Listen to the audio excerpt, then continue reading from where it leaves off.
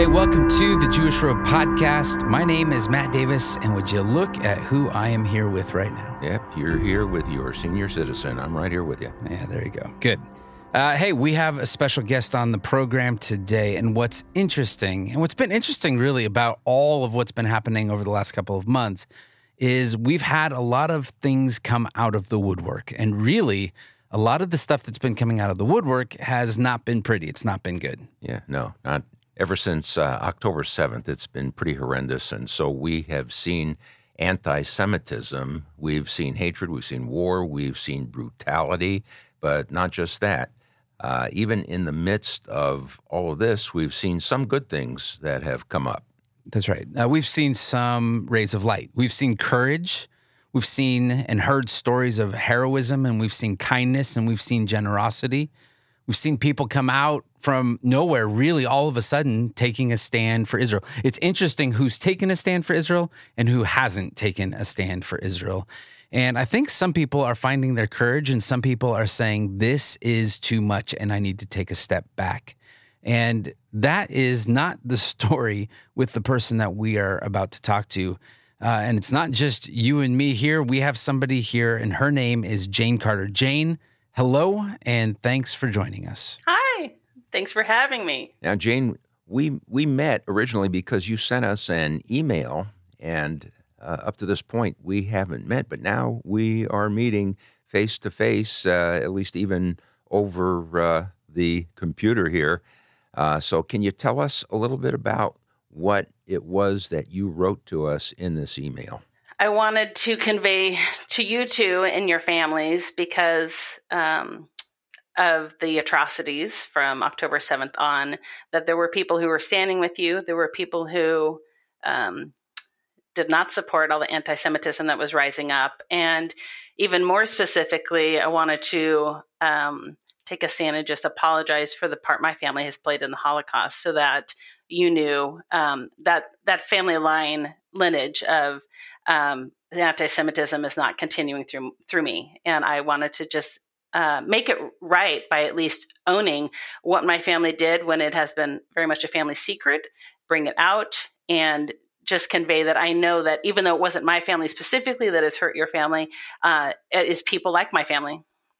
And so I just wanted to make sure that you knew I'm standing in the gap. I knew of the harm that my family had done, and I wanted to make it right by apologizing to you two specifically. Well, we want to get into a little bit of your family story, and I think that this is important. But I also just want to say thank you for sending that, because there have been some people who have been really good to us, just like you. I remember even just going to Costco a couple months back, and somebody called me, it was an old friend, and just said, hey, are you okay? How are you doing? And I feel like this is a lot. And so every once in a while, just because it feels like it's been a bit of a marathon since everything started over the last couple of months, there's just been, the Lord has sent these breaths of fresh air that have restored us. And you've talked about your family and lineage and story. And so I'd like you to unpack a little bit of that. What is that? What does that mean? Tell us a bit about the backstory of your family. Growing up, I had heard that we were German, and when I was about 10, we had German relatives come to visit us. Did not really know, what does this mean if we're German? I didn't grow up with the Christian faith at all, so had no idea any of the history even at that point. I was 10. About 18, there was a cousin that came that had lived with my relatives in Austria-Hungary at the time, and then Yugoslavia. And she had talked about being in a concentration camp. And I said, are we Jewish? She said, no, we're not Jewish, but she wouldn't give me any more information. And she told of horrific things that happened in this camp, and that she was one of the lone survivors. So I was like, what is that all about? As I did more genealogy research based on my grandmother's work, I found out that there were 4 Weber brothers that were of German descent that had lived in Serbia. And in that little town, some of them decided to stay. 2 of the brothers decided to come to America. The other 2 that stayed, Joseph and Georg, were very much proud of the German heritage. And that actually played out by helping the SS when they came through in 1941. Jane, has this been just a part of family knowledge for a long time, and it just didn't get passed down? Were there opportunities for this to come up, and then they just never did? No one wanted to talk about it, I think. I mean, we knew there would be things like, Cousin Matthias still has his SS uniform. Like that was a proud thing. And I was like, why would that be a good thing? But nobody would talk about it. So the only way I knew about it was that it was in my grandmother's genealogy notes, tucked away, and she would bookmark things. Then I started putting the pieces together about why some families here, why didn't they stay in Yugoslavia? Why did they go back to Germany? Why are there so few people? What's this concentration camp? So it was me sleuthing through, asking certain relatives for information and putting the pieces together. Wow. What's your first reaction and first response when you start to pull more of this story together? It was pretty sickening, actually. I already, not knowing my family's involvement in the Holocaust, I was really disturbed just by learning about the Holocaust. I did go in 1988 to Dachau and was able to see it firsthand. So I studied it in different ways, but always removed because I didn't think my own family was part of that. And when I realized that my family had joined with SS and were very much in authority, mayors in towns looting family stores, stealing belongings, rounding up the Jews in Serbia, it was pretty devastating to realize that's not anything to be proud of. It's something to be very shameful of. And then to realize how godless my whole family is. It's like, well, no wonder we're in this place that we are right now. Because I was going to ask you, Jane, when you went to Dachau and when you started seeing these things and realizing these things, were you a believer at that time? Where was God in your life during that time? Right. I grew up in a pagan household, very hedonistic, lot of people who would say they're Christians and actually in very non-Christian type churchy environments. So I got saved when I was 12 in a total Acts type story where my whole family got baptized together.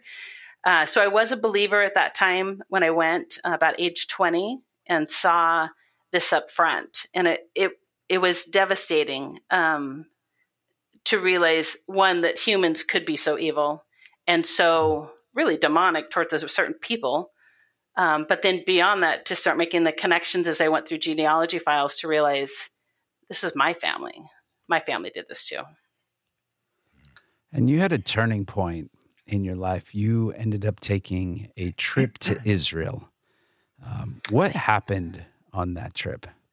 Yeah, it was fascinating. I through some wonderful circumstances, God allowed me to go with a group called Hayavel, which means the Jubilee, and they're a Christian group who do agricultural work in Judea and the Shomron, which most people know is the West Bank.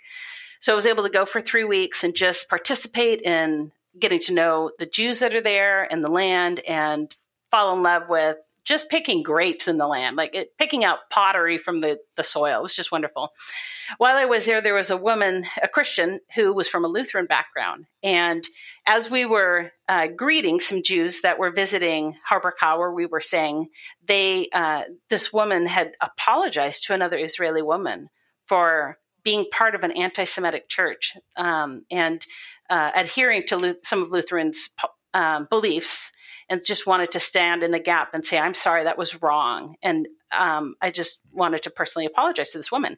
And I thought, hey, I could do that. So I said, Lord, what do you have for me? Do you have somebody here you want me to talk to? So I met an Israeli woman who was probably in her 60s, and she was some kind of scientist, and she wouldn't tell me what. Pretty smart lady. And I was able to share that my family, sadly, had partaken in the Holocaust and had been part of decimating the population in Serbia, and how sorry I was, and so my families like mine affected families like her and decimated them. And it actually looked like someone had just punched her in the gut, and she put her hand on her stomach and over her mouth, and her eyes were watering, and I could see she could barely breathe. And I just said again, I'm so sorry. And then it hit me that probably nobody's apologized to her. And I said, has no one ever said they're sorry for this? And she just shook her head and cried. And I was like, this is awful. She's lived with this for over all of her life, living in a home of people who came out of the Holocaust, and no one has ever stood in the gap to say what happened was atrocious, what happened was sinfully wrong and wicked, and I am so sorry for my family's part. Mm-hmm. Yeah, I think that is really great, what you're doing with people. And, I'm wondering, have you ever had a negative response to that? Oh, there was a woman I also apologized to at Yad Vashem. And I think she was a little put off by me. And I had wanted it to be a more intimate moment. I think she had a lot of fans around her, so maybe it wasn't the right timing. I think I have said it to a couple of Christians that come from Jewish backgrounds. And I think they're a little bit like not sure they want to own that part, or not sure what to do with that part. I can see in both of them, like I do with other people, a sense that if you're Jewish, have a Jewish name, look Jewish, you have to look over your shoulder a bit. You have to overcompensate by being better. You have to watch out who you're really trusting. And so I fear for that. And I just wanted to stand in the gap and say, I'm not one of those. I'm standing with you. I'm all for you. And if I need to be there for you in some way, let me know. I imagine that there's a spectrum of being pro-Israel, love the Jewish people. It could be anything from, sending a donation, or, putting a Bible verse, changing your profile on social media and saying, I stand with Israel, all the way to I know people that have bought the Israeli flag and they've put it up on their house, like on the front of their house.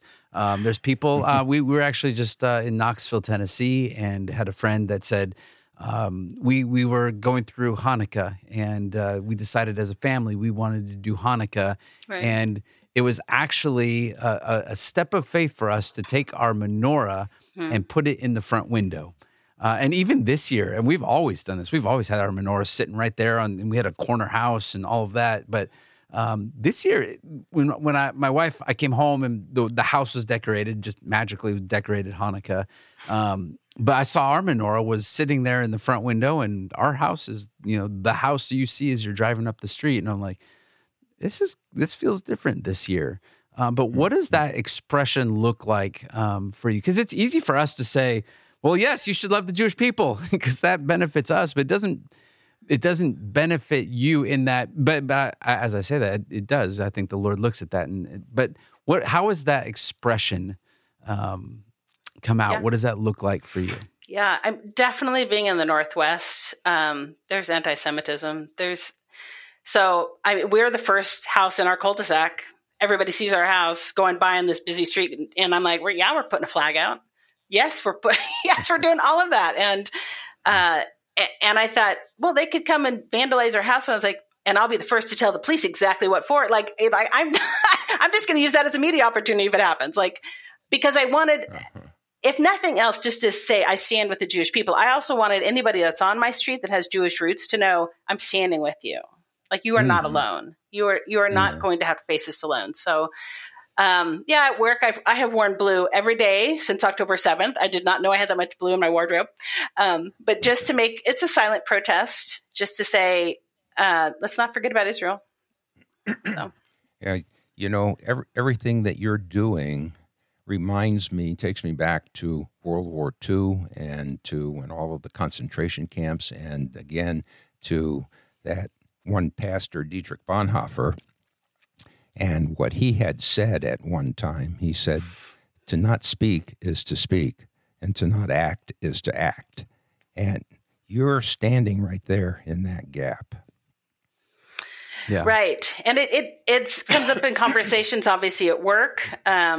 We did have a professor give a history of the Palestinian Israeli history of the last 150 years. And so I asked some provoking questions on purpose to let people know, it's kind of hard to make peace with somebody who wants to kill you. And there was peace before October 7th. So, so I'm just trying to ask people some provoking questions. My Facebook posts get blocked all the time. So those who will listen, I try to talk.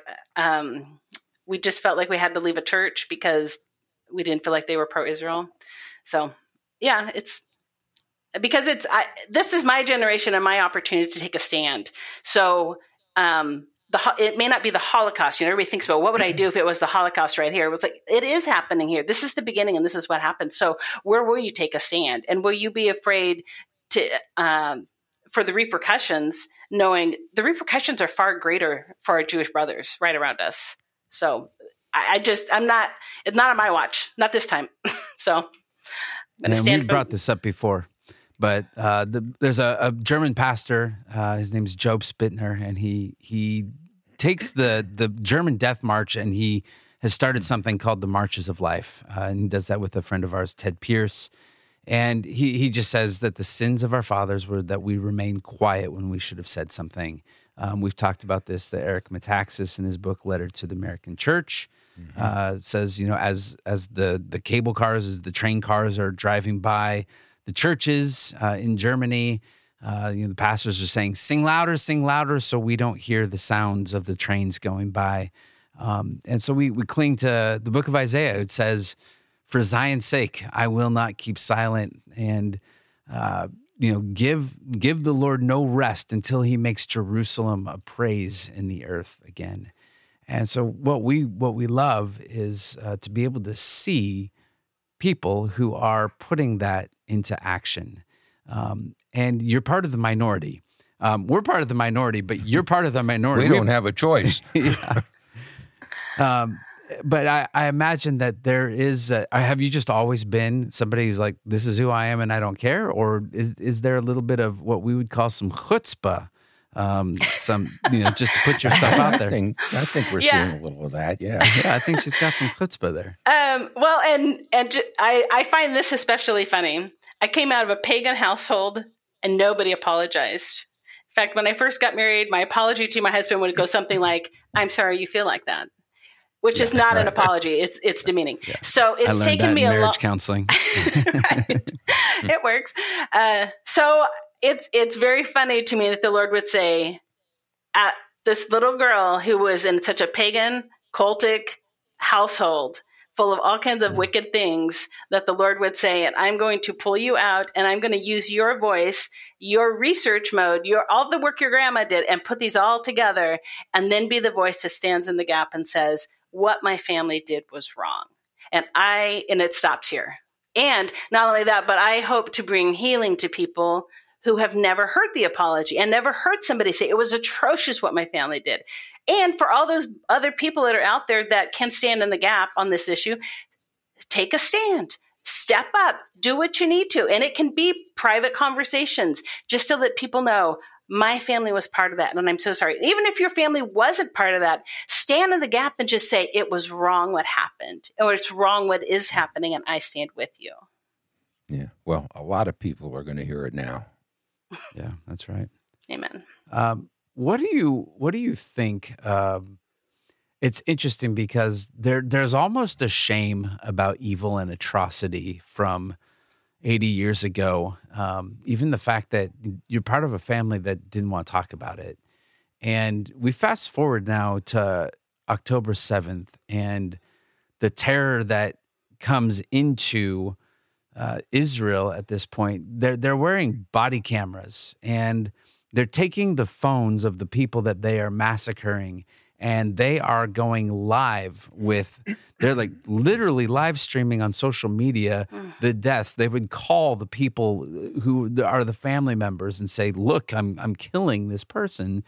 And it seems that there used to be, I used to even say this when I was doing more youth ministry and talking to parents about what their kids are watching and all that kind of fun stuff. But it used to be like in the 1960s, if you wanted to get an adult magazine, you had to go to the seedy part of town, and it was very shady, right? And, we don't want anybody to know about this.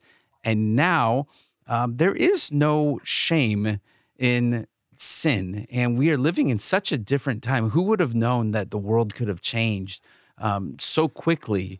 But now it's not this, I have this hatred and I'm going to hide it and I'm going to do all of this secretly.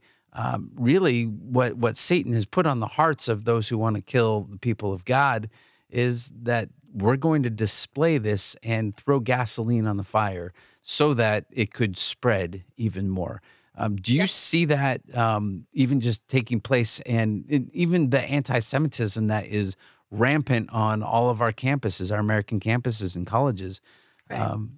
Right. Why don't we have shame about sin anymore and this evil? I think the young people are thinking that this is an injustice for the Palestinians, and therefore it's appropriate to respond this way, which would not be appropriate in any other setting against any other people. So you can't talk about colonization, because they don't want to think about Arabs colonizing other places. You can't talk about the atrocities, the mistrust that's been built up, the history. Nothing is reasonable to discuss and enter into this. It seems like it's only motivated by it's not somehow it's not right, and they're believing this whole set of lies that come out of, unfortunately, the Palestinians that want to conquer the entire land and do away with all the Jews. So that's what I see. Even with young people I know that I've talked with about this, it seems like, well, Israel kind of deserved it. And I'm like, what are you talking about? And they don't want to talk about the history. So they're very much not looking at the longevity, all of the issues that are involved, let alone talk about the Bible and what the Bible has to say about the land.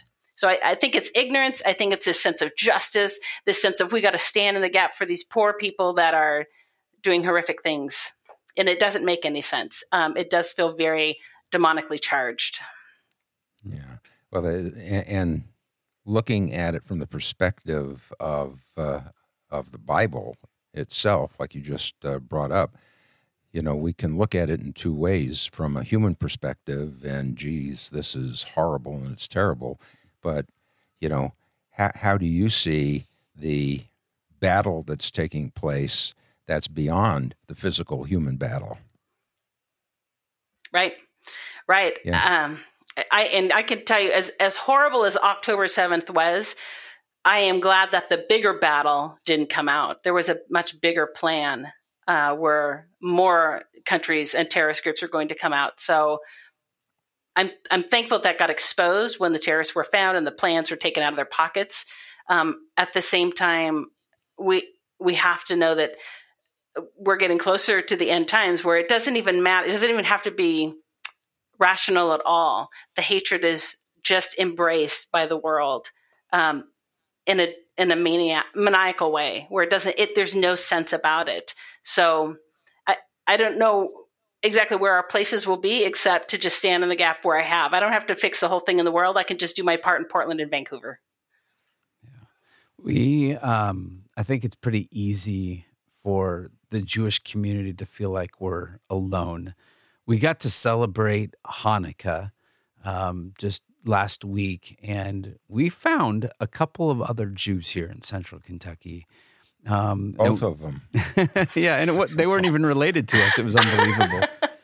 But one of them has a ministry that's doing work in Israel, and the other one is from Israel, and they're just here studying for the next couple of years. But it was so good to be. Oh, I thought I turned that off. No. I did. Yeah, that's all right. It was so good to be with our friends who, and it was, let me start this over, and we'll just edit that over again. And I'm trying to remember how I started this. Hanukkah with the two friends? Oh, yeah. Okay, so Noah, we'll cut to this point here. I'm curious for you. It's very easy for us as Jews, and especially Jews living here in central Kentucky, Jewish population here, probably 3,500. And we pretty much, doubled that when we brought our family here. But we got to celebrate Hanukkah just last week. And uniquely at our home, we found two other Messianic Jewish families. And it was amazing because we just got to pick up, and we're not that we're in the beginning of our friendship and relationship with them. But what we got to do was it was just an immediate bond and an acknowledgement that this is mishpacha, this is family, and there's a uniqueness here of we get it. I'm curious for you though, as a Christian, are you finding that community with your church, with bodies of believers, with other people who are around, or are you feeling, even just with how you feel about everything that's going on in the Jewish people, do you feel isolated in this season? We do have some other Messianic believers that we do a home church with. So that's, and then a network bigger than that we are connected to for holidays. So that's nice. And then there are some Messianic congregations in the area. We did Yom Teruah, went, and it was loud and fun. And but overall, it is a lonely place to not have people who seem to get it. Recently, I was talking to a pastor, and he basically said, Israel and the Jews don't matter today. And I, inside, was like apoplectic. I was just like, what are you talking about? How can you dismiss all of the promises and what's the miracles that are even happening today? He needs another job. Oh, well, we left that church because I was like, I'm not standing in a church that does this. I'm not playing church and acting like the Jews don't matter. It's crazy talk. So it is, I think, here at my job, I work with a bunch of other Christians, but I'm kind of the crazy Israeli lady. So I've got my menorah. I had my menorah up here at work and my Star of David, and I've got a picture of the kids that were kidnapped, so probably a little out there. I don't know if they all understand that. And I'm just You're that lady. I am that lady. But God is blessing me in my work too. So I don't think they can just say, let's get rid of her. So I'm like, Lord, I'm going to hold space. I'm just going to stand and hold space among all these people who are really smart, got a lot of letters behind their name, and somehow have still missed that Israel matters today, that Jesus is still a Jewish rabbi, that he's coming back to Israel. So we should be paying attention to that. Yeah. Well, amen. Love that. And couldn't have said it better ourselves. We just want to say thank you. Yes. Thank you for not only supporting the Jewish Road, for reaching out to us, for loving the Jewish people, but you are living out what God has called us to live out is to love not just the Jewish people, but to love the Jewish people. And to have that love extend to the four corners of the earth. And so people like you bless us when we look at what's going on in the world. We look and say, will there be anybody who stands with us? Will there be anybody who stands with Israel? And it's good to know that God will always hold out a remnant and that there are people who are faithful to follow and will go wherever he says and will do whatever he says. And that you even have a heart of reconciliation. And that's really, we are trying to reconcile Jews and Gentiles. We're trying to reconcile all of these disparate parts of the world that don't naturally come together, and you are a big piece to that. And so we just want to say thank you, and thank you for coming on here. Yeah. You bet. You bet. That one thing that you do that you shared in speaking to that woman speaks volumes more so than an hour-long study could do. That's right. Right. Yeah. Right. Well, and if I could just mention one more thing, I wanted to also just extend that apology to other people. Their family may not have been in Serbia. They may have always lived in the U.S., but the wound is still the same, and that is that there were people in their communities who turned on them, who robbed them, who took their belongings, who hurt their kids, who publicly humiliated them and did violence. And it's not right. And there are consequences to it. And I will attest that in my own family, there was horrific consequences there in the concentration camps that they had to be in, and spiritually ongoing. I just want to extend that there's healing in that place where the Lord wants to let you know that people like me are saying it is wrong what happened to you and your family. And we are so sorry for the trauma that has been carried out for generations within your families. You've had to try to live with all that. So I just am so sorry for all those listeners out there who've experienced that. And anyone who has a story like mine, I encourage you to go and to share it with other people so that you can stand in the gap too. Well, you're part of our tribe now. Oh, thanks. whether you like it or not. I love it. Once you're in, there's no getting out. So, Yay! I'm so glad. Jane Carter, thank you for sharing your story. Thank you for being here on the Jewish Road podcast. You are loved, and we say this every single time, and we mean it every single time. Sha'alu Shalom Yerushalayim. Pray for the peace of Jerusalem. They shall prosper thereof. Shalom. Shalom.